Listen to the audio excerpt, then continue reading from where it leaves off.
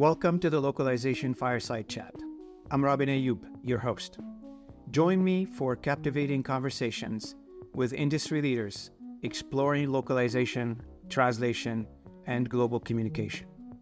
Ignite your curiosity as we expand your horizons through these conversations. So let's dive in together into the Localization Fireside Chat. Good afternoon and good morning, everybody.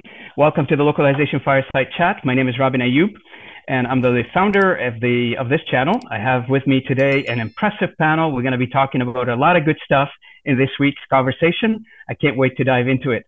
I'm joined today by various experts from various topics. The topic for the conversation today is economics, and how does the localization and the learning industry and a variety of industries within the macroeconomics of knowledge-based industries connect and interconnect together, and what can we learn and benefit from each other as we explore this large topic.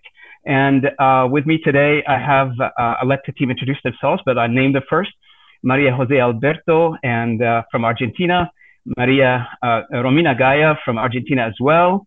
I have Philippe Séjalon coming to us live from Greece. We don't want to get jealous there, Philippe. We'll leave for that another conversation. And Bruno Herrmann, I think, Bruno, you're in Germany. Am I correct? No, I'm in Belgium. You're in Belgium. Sorry about that. And I'm Romina Gayá coming to you live from the beautiful Marbella, Spain. So team, if you don't mind, let's start with introducing ourselves appropriately. Tell us a little bit about yourself. Small bio, I guess. We'll start with Maria.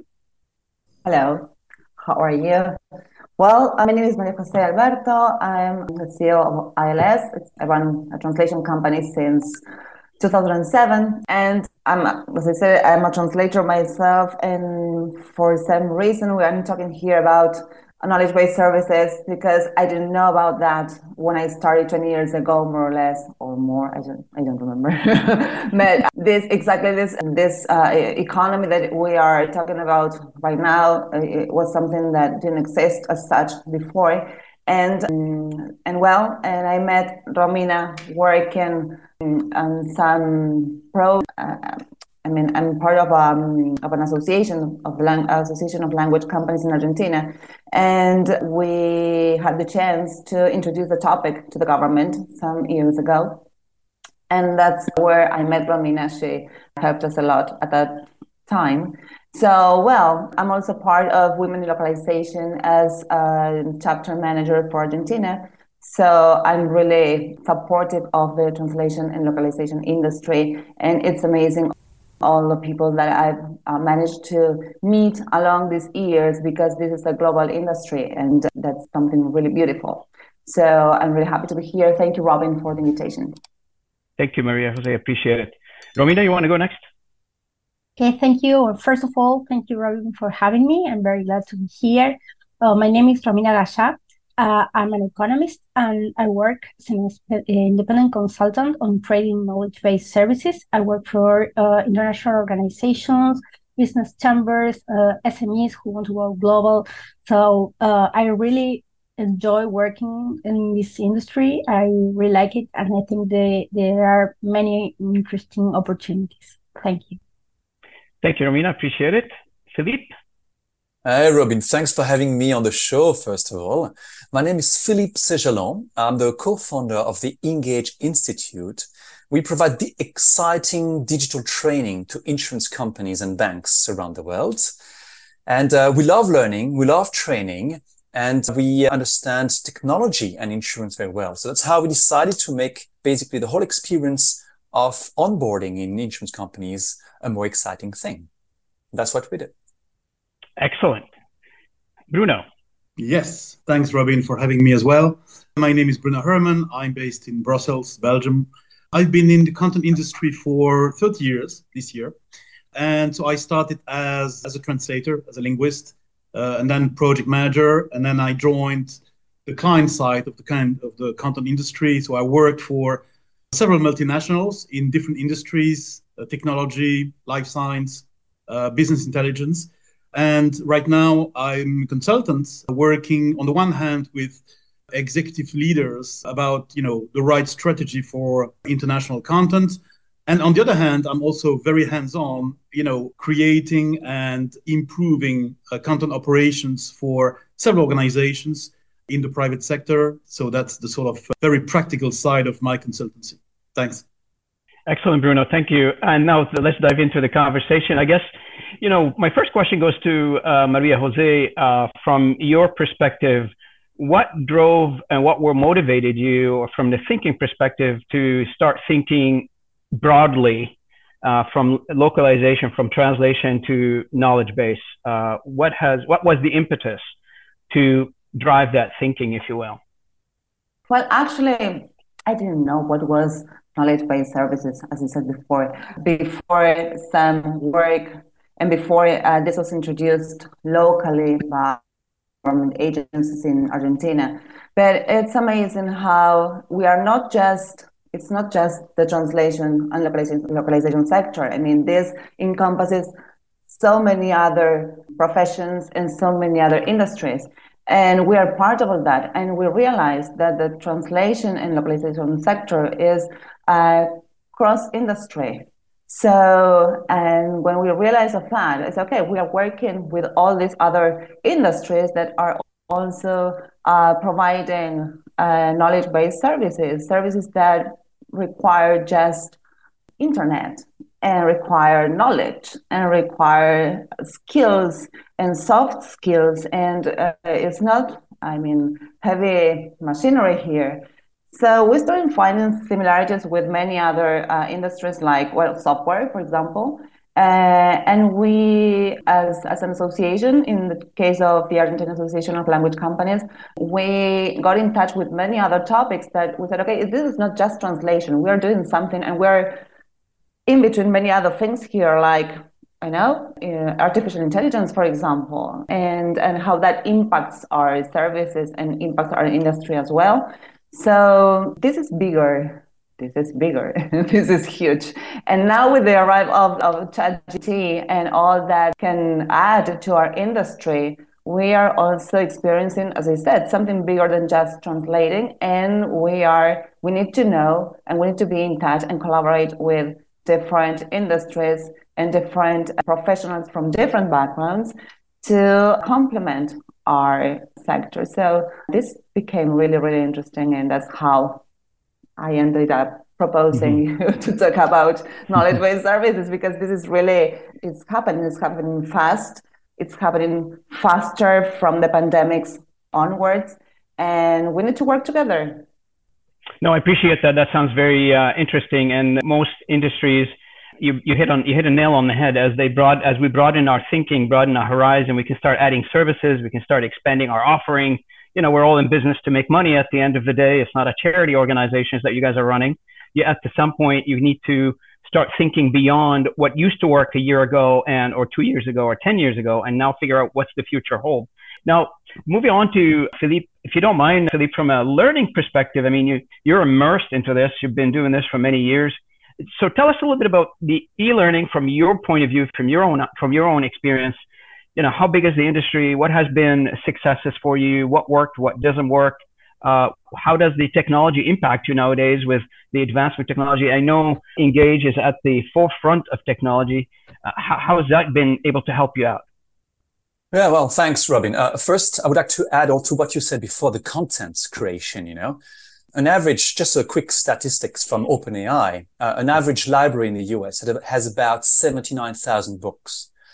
OpenAI, about 6 months ago, ChatGPT would generate books per day. So that's about the magnitude of change we see. So basically, when you create now digital training, you want digital training about blockchain, about crypto, press a button, put a prompt, you get your training. You want to add videos, you can have a whole system that now creates this. So on your question, how is training being impacted? AI is bringing an amazing shift for much more content. It can also increase quality. We have also seen the metaverse, 3D virtual worlds that can create a much more immersive experience. With AI, we can do what we call mass customization. We are all different. The way we learn is different. The way you learn, maybe you like reading, maybe I like watching videos, etc. So with mass customization, that is, we customize every single course to every single learner using your own personality set. That's exactly what we see now thanks to technology. So it's a very exciting time where technology is taking a front seat, but we should also remember that we are talking with humans. Our goals are humans. So we overwhelm them with content. We can overwhelm, all of us are now overwhelmed with content. So we have to make sure that we keep storytelling in the loop, that we keep to the core of the information, and that we do a simple progression. So that's about the main challenges that we've seen in training, and we're far from being there. Like last point there, when I ask insurance companies who are our clients, what do you think about the state of training in the industry? They're very often saying it's not good enough. That's the feedback I got, and even from some of the best providers. So we all have to look at ourselves in a critical way here and saying, how do we make sure that there is an immersive learning, there is storytelling, and these are the challenges that we see taking place right now. So just to follow up on this idea, because we're seeing the same thing in the localization, I guess Bruno can jump in any minute here. We're seeing the same thing in localization industries as well. I guess it's across all industries, the impact of AI. I think there's what I call that when you drop it's like when you drop a rock in the water, it makes that splash and it just calms down a little later. Everybody's getting on board now with AI, you know, the attractiveness of AI, that ease of use, the cheapness of it. You know, I can, within the click of a button, do whatever I need to do. But you're right, you bring up a very good point, Philippe, is that idea that we're delivering to humans at the end of the day. These are not machine learning machines, teaching machines. A human at the end of the day needs to be consuming this content or whatever we're creating. And we always talk in our industry about human in the middle. Are you guys seeing the same thing on your side as well? Human in the middle, meaning that, yeah, machine can help me out, but human needs to police all this. Bruno? Yeah, sure. Well, yeah, absolutely. I mean, the combination of human in the loop, as it's called, and technology is really key. But it's a big challenge because the balance has to be right. You know, what is most automated, what is most human. So I think that one way to sort of address that challenge that I see in the industry, in the localization industry, is that a number of suppliers, LSPs as it's called, are actually moving from language services to content services. And I think that's really key. It's really key, not just for the localization industry, also for the content creation industry, for the content testing industry. Because when you think about, you know, content from a client perspective, and this is where the money comes from, right? So clients are looking for a solution that can help them solve business issues from a content supply chain perspective, not just localization, not just creation. They want to have a content supply chain that is as efficient and as effective as possible. And that's why personally, when I'm working with a couple of LSPs right now, I'm helping them just to make that move or to make that transformation from language services, so very vertical in a way, to content services, which is much more horizontal, where you can actually, you know, as an LSP, as a supplier, you can offer more, to your point, Robin, you can create more value to clients. And I think, to be honest, this move, this transformation is a challenge, and it's an opportunity. So let's start with the opportunity, to be optimistic. The opportunity here with AI is that, you know, it's an opportunity for specifically the localization industry to be more embedded in content supply chains, because they can really bring this human value, this human touch, if I can use that term, to content operations. Because of course technology is everywhere, but as you said in the beginning, it's very key to actually, you know, keep human in the loop. But how to keep that in the loop? How to keep human in the loop? You know, you have different ways of doing that. So that's the opportunity to be more embedded and to be more celebrated, recognized by clients. The challenge is that this AI-powered transformation is really creating a number of changes in operations. And I will give you only one example, which is workflows. For decades, the content industry and the localization industry have been working according to file transaction. You know, I send you files, you send me files back. So the whole supply chain was mostly based on file transaction between suppliers or within clients themselves. Now, with AI, files are no longer relevant. It's about data. It's about language data. You cannot feed, as I said in the past, you cannot feed AI with files. You need data to train your AI engine. And that's where the operational aspect is really changing a lot, because instead of having or moving from a workflow which is based on the transaction of files, now it's more based on data flows, language data flows. But the challenge is that, you need to convert a number of files into data, because otherwise you are not going to be able to use AI anyway. So that is, from an operations perspective, it's a big challenge, technically, but also humanly, because of course, in the past you had post editors, for instance, in the localization industry. Those post editors might become now data annotators, as an example. No, correct. You're absolutely correct. You bring up a very good point in terms of, and I love the idea that you used, Bruno, in terms of, take what we know as an industry and try to, redirect it to other things in how we repurpose we redirect ourselves as an industry to move to provide other services or adapt to new environment. Because, for many years, people say, technology is going to be the end of the industry. Technology is going to, kill everybody. And then, and I'm talking about from an industry perspective, but that's not true. I mean, we all know that. And people have reactionary ways of expressing themselves every time there's a new technology coming online. But you bring up a very good point, and that's the reason for this conversation, is to cleverly work together, try to figure out how to take what we currently know and have in place, and with a small amount of effort, retrain, re-equip, and redirect to other things. I had a conversation actually on this channel with Michel Lopez from B2F.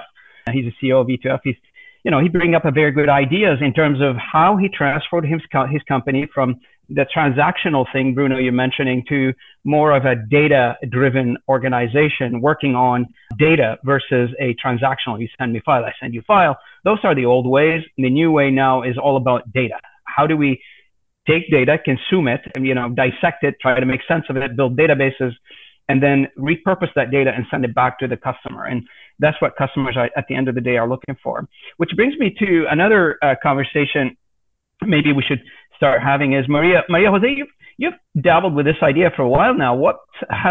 Did you introduce any transformation to ILS, and what was the results of that? Can you talk a little bit about what you've done, and sure, if you've noticed any positive or negative changes? Mm-hmm. What's the learning?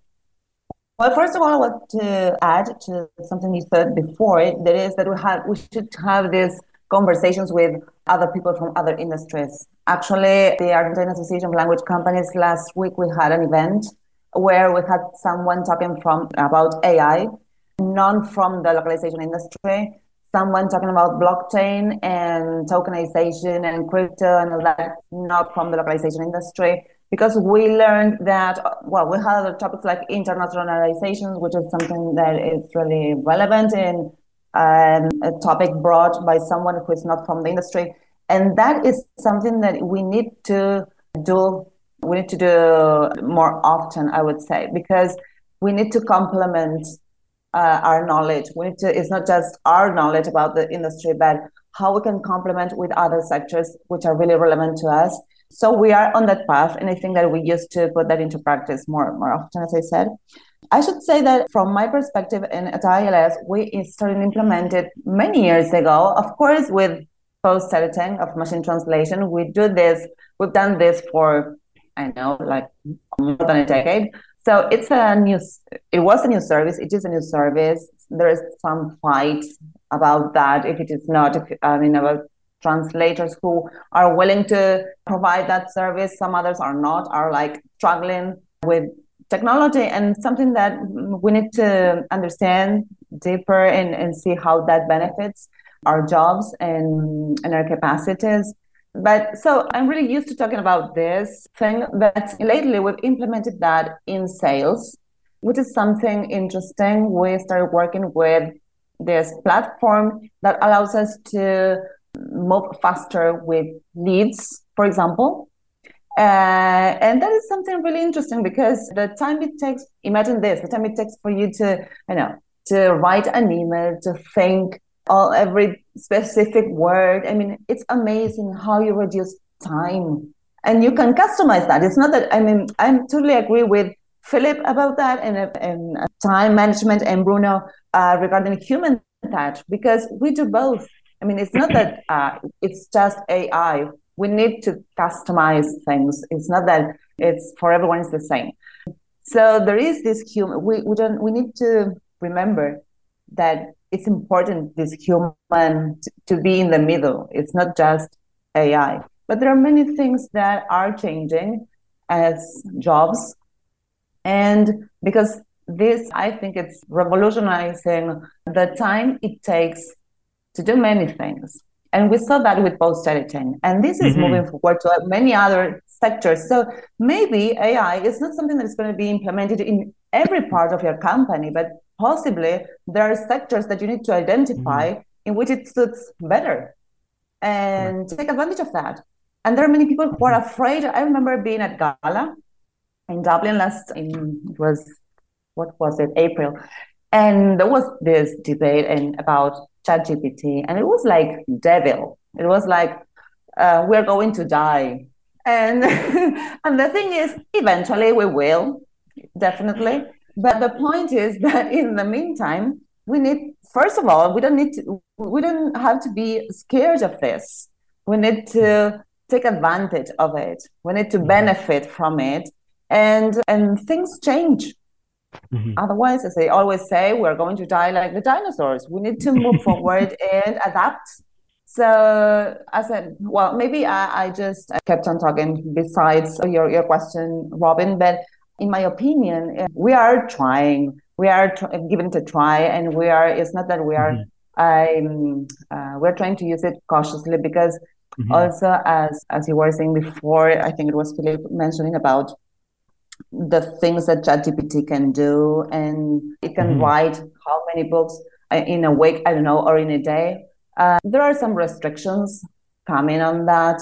It's not that, for example, there are many areas in our sector that do not allow, for example, to use machine translation or AI, like life sciences. I think it's life sciences and pharma.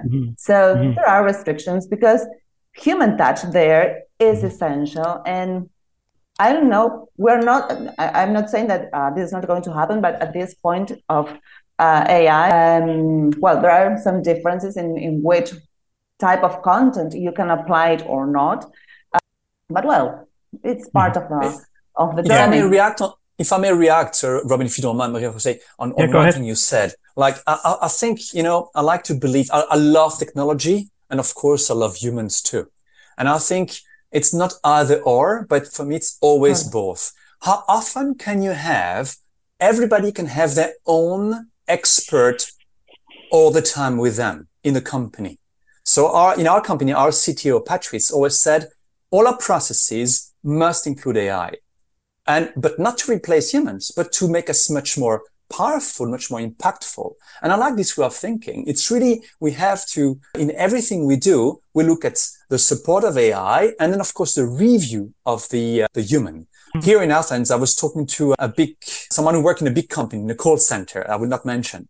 And they actually implemented AI in what I was very surprised. I talked to one of the employees and said, hey, it was in a dinner.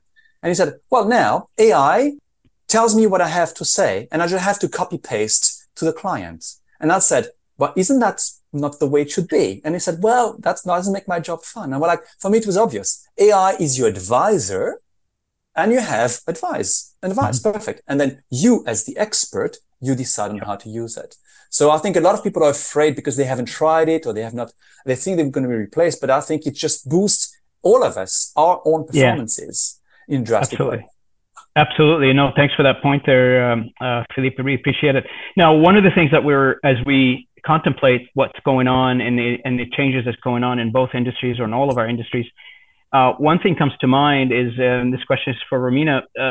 Have you, and I know you've been a professor, you're still a lecturer I think you're still a lecturer, I don't know. You've done a lot of activities in that regard in a variety of colleges and universities, but what do you see like the new generation of workers coming into the knowledge-based industry? how are they going to learn? What are they going to learn? What jobs are available to them? You know, we can't keep teaching them the old traditional way. I'm assuming things have to change. Am I correct? Or? Of course, things have to change, and the way we learn have to has also the way in which we teach. And I come from a developing country, so I'm very concerned about the challenges, because you know the skills needed in the new jobs are very different from those of the old jobs. So you have to. There are challenges on two levels. First of all, you have to transform people who are already working. So we all have to develop new skills, and you also have to develop new skills, especially in terms of digital skills, but also in terms of creativity and many soft skills for those who are learning now. But we have, and I say we because I'm talking from a developing country perspective, we have very old education systems. Most children are now learning in the same way I used to learn when I was, 10 years old. So we have to transform that. And we also have a huge problem in terms of STEM skills. And education is very, we have problems in terms of teaching that, especially for small children. I teach at the university level, so my students already have those problems. And it's very important to transform the way we teach and the way in which students learn, so they can be prepared for the knowledge-based economy. Oh, great. And Bruno, from your perspective, now when we talk about the reorientating our industries and our thinking and the way we're looking at things, it doesn't matter which industry we're talking about, as long as we're in the content business. What do you think of the subject of reskilling, retooling, repurposing the existing workforce to be able to learn and cope with the new developments? Yeah, absolutely. I mean, that's going to be a critical point for not just survival, but success, I would say. And before, diving into my answer to your question, I would like to, in my opinion, I would like to say that a number of people are a little bit skeptical or afraid of AI because of the words that are used. It's artificial intelligence. I think intelligence is a word that is very human. So it's tied to human nature. And if you define artificial intelligence as the most sophisticated form of automation, it becomes something quite different. It's no longer about intelligence, it's about automation. And that's what AI is all about, eventually. It's automation. Automation further, better, more. And that's really what I would like to say about, the sort of feeling that some people have about AI. Now, I think, when I have to, in the past, when I was creating teams, with automation technology at stake, I was always telling that, to be able to do a good job, you have to make your work inclusive and value-driven.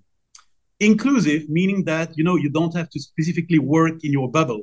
You have to really collaborate with other people and collaborate with technology. And that's what AI is all about right now, because many people call AI my companion, my co-pilot. And I think that's really what it should be. It's a way also to make, your work more inclusive, not just by working with other people, but also by including technology in what you do. So that's the first thing. The second thing is value-driven. So, Robin, you gave the title of this session about including, I think, knowledge-based economy. And I think that's really what, people here, all of us here, we are doing in the content industry. We are, creating information, we are using information, we are improving information, but essentially this is all based on the value of knowledge. And, in order to sort of change or, make the change easier in terms of roles and responsibilities, it's really necessary to, learn a lot, to unlearn what is no longer useful now, and to relearn also things that, that were learned before, but that needs some updates. So I think that's, what people in the content industry in general, whether it's about creating content, managing content, So even project managers should really consider, some, relearn, unlearn, and learn. Simply because, you might say managing a project is managing a project, and there are some methodologies to do that.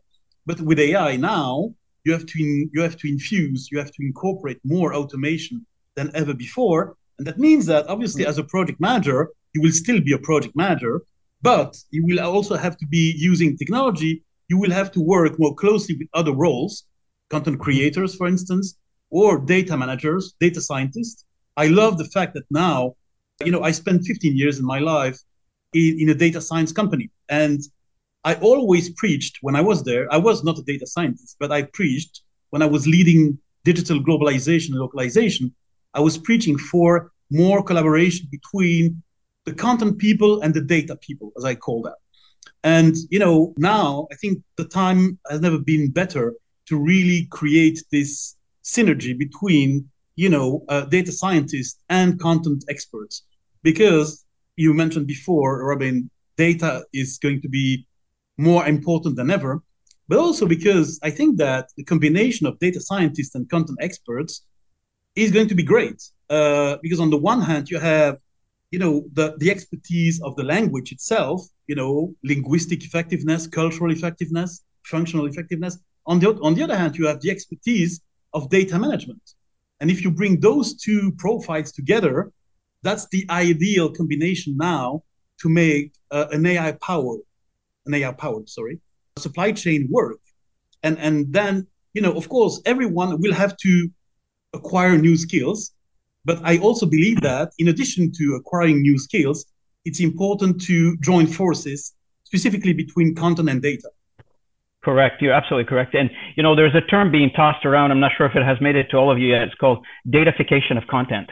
We talk a lot about that one in my conversations. And, it's funny because content is data. And now we're telling it, we got to data, make it a little bit more data out of the content, right? So, if somebody wants to, and you're right, that conversation between the content and the data people needs to happen quite often, because here's an example: a software company, develop a software or write a learning a course and it's not based on a data principle. It's based on, the initial thought. I build the software, so whatever. And at the end of that cycle, after I finish building the software, I want to make sure that this software runs in 20 languages, but the software itself is not built for that. So now you got to go back to the architectural way of you built the software, how you built the software, and try to, decomponentize the whole thing and put it back into one brick at a time to build, allow it to build more languages. If you build it from the ground up with the data in your mind, then you have a lot better way to deal with it. And I'm assuming, Philip, in your world, on your side, like when you develop a content for a learning purpose, first, content has a shelf life, obviously, and depends on which content we're talking about. Could be a 6-month shelf life, could be a year shelf life. But when you develop a content, with the ever-changing environment, how do you ensure this content stays flexible? Like with, the technology changes and the human part of it, make sure that this constant customization to the human, like, and as you mentioned earlier, like, does that impact you, and how do you stay agile within that development cycle? I love your question, Robin. Basically, what we like big overviews and modularity. So every element has to be modular. So you think, first of all, also from the beginning, multilingual aspects, modularity of content, where does it belong? So you have basically a big map of all different modules, and you can plug in and out the different modules. And I'll give you a simple example. For example, there are some products in insurance. Maybe one is very important, our topic about climate change. So one of these modules might be interviews, expert interviews, exclusive interviews from specialists in the field. And that then you can plug this in or out if it's, for example, now it should be cyber security, for example. But what is very, very important in training nowadays to keep people engaged is that it's really like nearly breaking news. It shouldn't be something that you develop 3-4 years ago and that you keep serving all the time, because new generations don't want this. It has to be engaging with storytelling, and with this modularity in mind, you're able to update some elements of it without having to reshape the whole course from the beginning. Oh, that's absolutely. Yeah, that's absolutely, like, you bring up a very good point there, Philippe. The idea of modularity and making sure that you build things in components and you can move these components around. And it's agile development, right? So you develop it once, you move it, you use it many times. And then when you need a component somewhere, you just take it and plug it in. It goes from the design. So the design thinking has to change, right? So am I correct by saying that? Yes, totally, totally. So And if I may just jump back on what Bruno said before. Bruno, you said several times learning, unlearn, relearn. And so you all mentioned learning a lot, but I would dare to be a bit provocative. Is that really the priority of companies? Because in the company I was mentioning earlier, the learning was 2 hours. Here is how we're going to implement ChatGPT.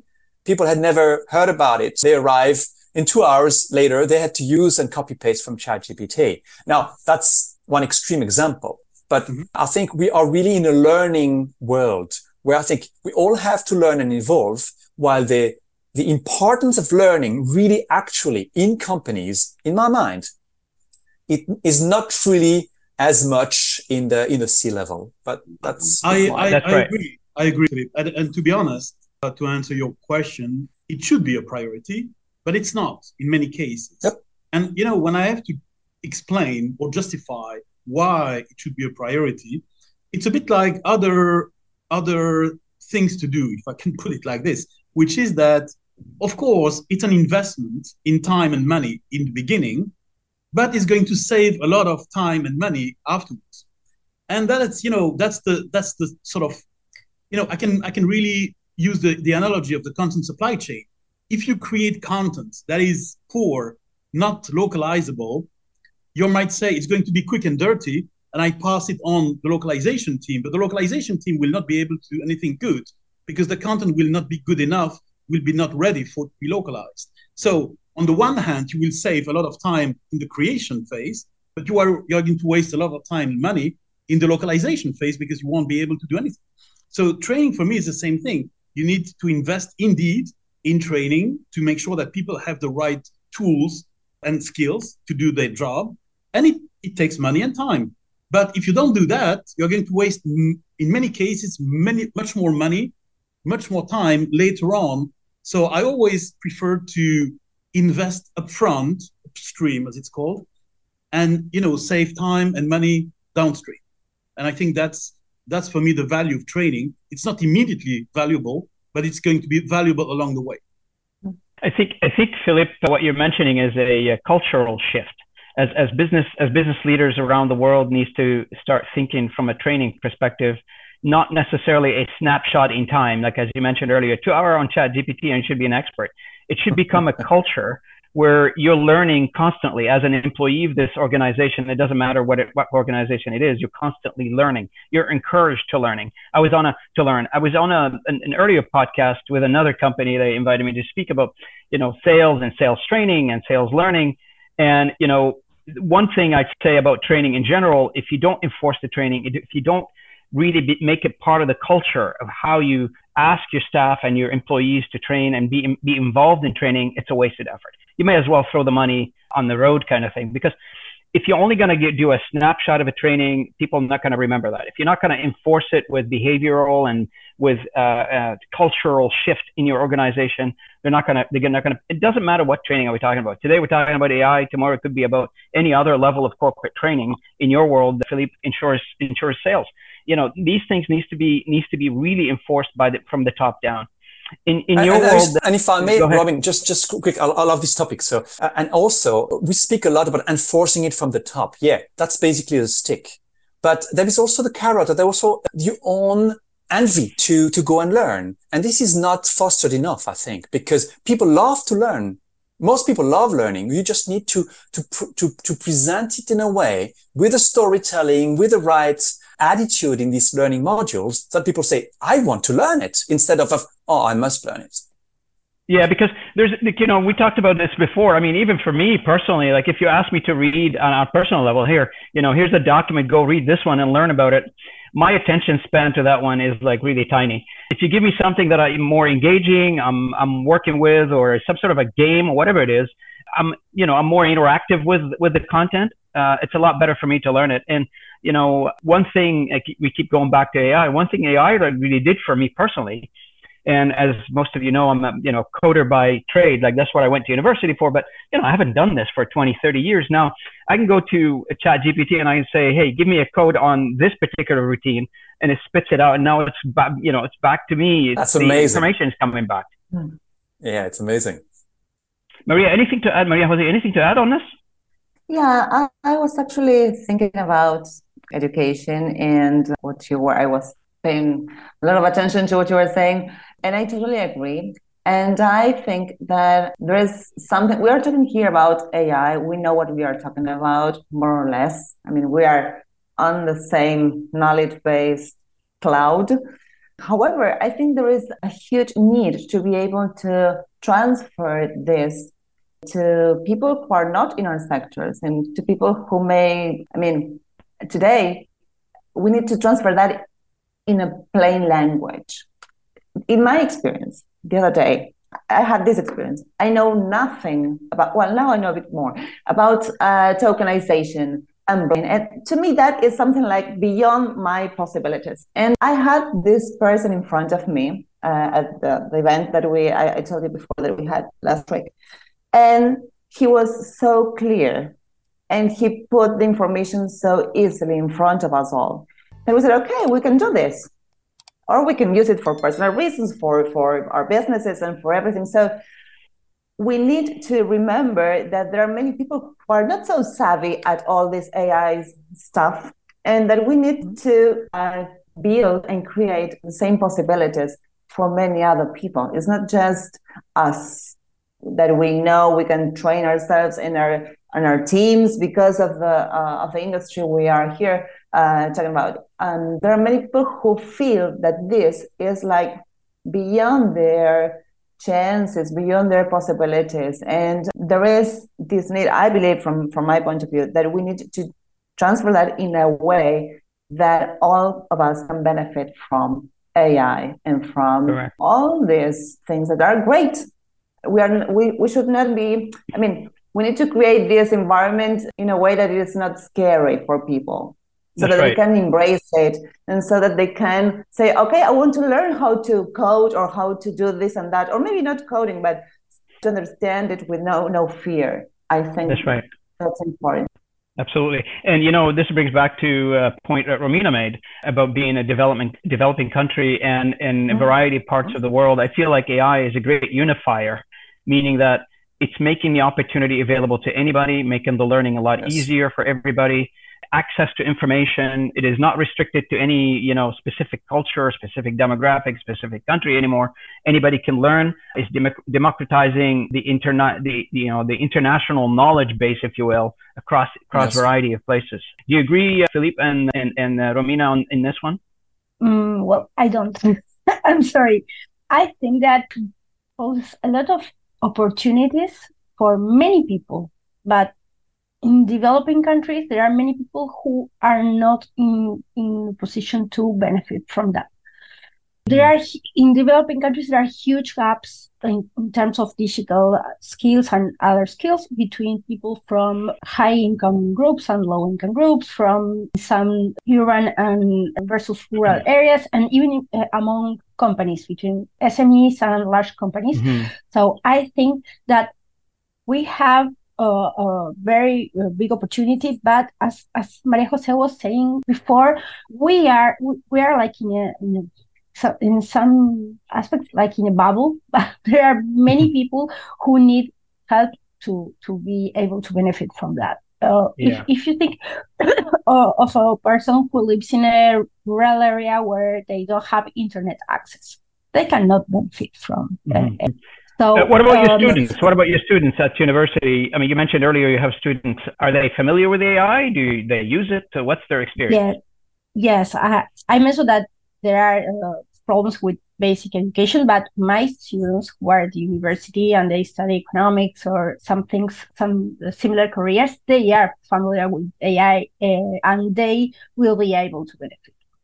But not all these people who don't don't go to the university, for example, because I understand. I mean, that happens in every country. I mean, I'm from Canada, and I can tell you, like, our government is against oil, and our government is saying to the oil industry workers, go learn to code Python. Like, okay, so how do you take a person from the oil industry working in the construction of an oil field to start coding Python? That's a long transformation, if possible.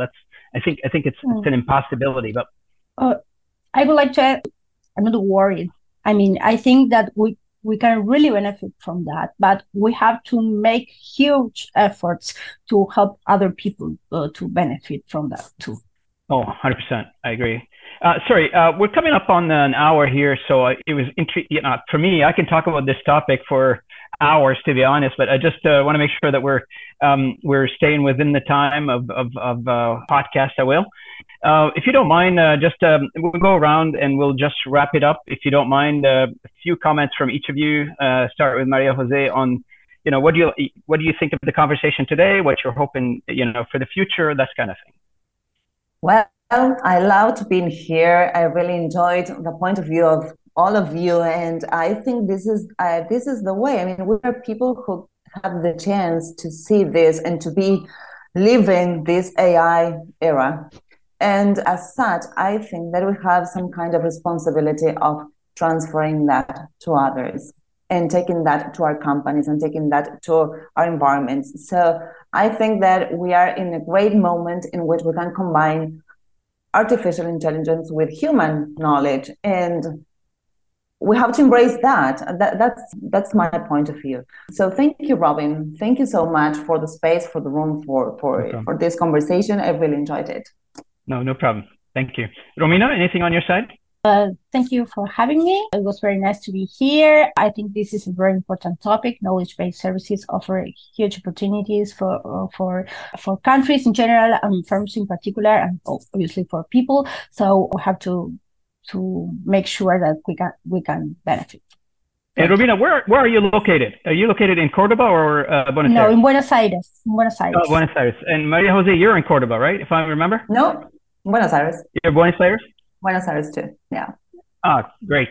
Two Buenos Aires ladies. Excellent. I can't wait to visit one day. Philippe, on your side, anything on your side? Oh, yeah. Well, thanks for a very interesting discussion. And if I may express a wish, I mean, it's more to our societies. I think a bit like the internet 20, 30 years ago when it came, it speeded up the globalization. I think we are now experiencing at a much higher pace with AI and other disruptive technologies, a change that our societies are not ready for as a whole, as María José said. So it's our duty, and it's also the politicians and all the people who can help all the others in society to embrace that change, because it can be tremendous help, but it will imply a big a new definition of our jobs and how we do it, how we live, how we interact. And if we miss that one, or let's say, if we manage to do that one, I can see huge opportunities for societies. But if we do miss that one, I see big trouble. Big risk. Yes, big risk. Yeah. So we have to, AI will help us, but let's make sure that we seize that opportunity. Absolutely. Thank you, Philippe. Bruno, any comments? Yeah, sure. Well, first of all, thanks for this great conversation. Thanks for inviting me. It was really great to be part of it and to be able to share my opinion, my humble opinion. I think that, during this conversation, we all talk about challenges and opportunities. And that's really what this conversation about AI should be.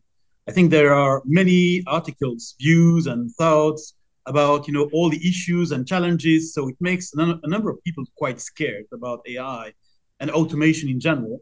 But I would say it's the same every time there is a big change driven by technology or by human and technology. So it's not very surprising. We've seen that before with the internet. The internet was going to kill a number of people. It never happened anyway. So I think that, fortunately for us, otherwise we wouldn't be here. But no, I would say that, it's really important to really, focus on all the opportunities that are going to come from, the use of AI or the leverage of AI. And I would say that there are two keywords that should be really important for everyone to keep in mind regarding AI, but regarding, what we do in general, is to make it inclusive with other people and with technology, and to keep it value driven. Because as soon as you don't create value anymore, this is when the trouble comes. Thanks. That's right. Well, I want to thank our panel. María José, thank you for joining. Philippe, Bruno, and Romina, thank you for this lovely conversation today. I really appreciate you taking part of it. I hope this has been beneficial to all of us here, and I hope you got something out of it. And I hope we continue this conversation, because this is about dialogue. Our knowledge industry is about exchanging knowledge, exchanging ideas. And I hope this helped a little bit in driving the idea that we should be talking to each other a lot more often. So thank you again for being part of this. And for my audience, thank you so much for joining me on this journey with our lovely panel today. I invite you to like, share the comment, and comment on the content as you see fit. And I hope to see you again in the next episode. Much appreciated. Thank you for listening. Thanks for tuning in to the Localization Fireside Chat. Take the warmth of knowledge and renewed cultural passion with you. Keep exploring. Stay curious. And until next time, this is Robin Ayoub. Keep those global conversations alive.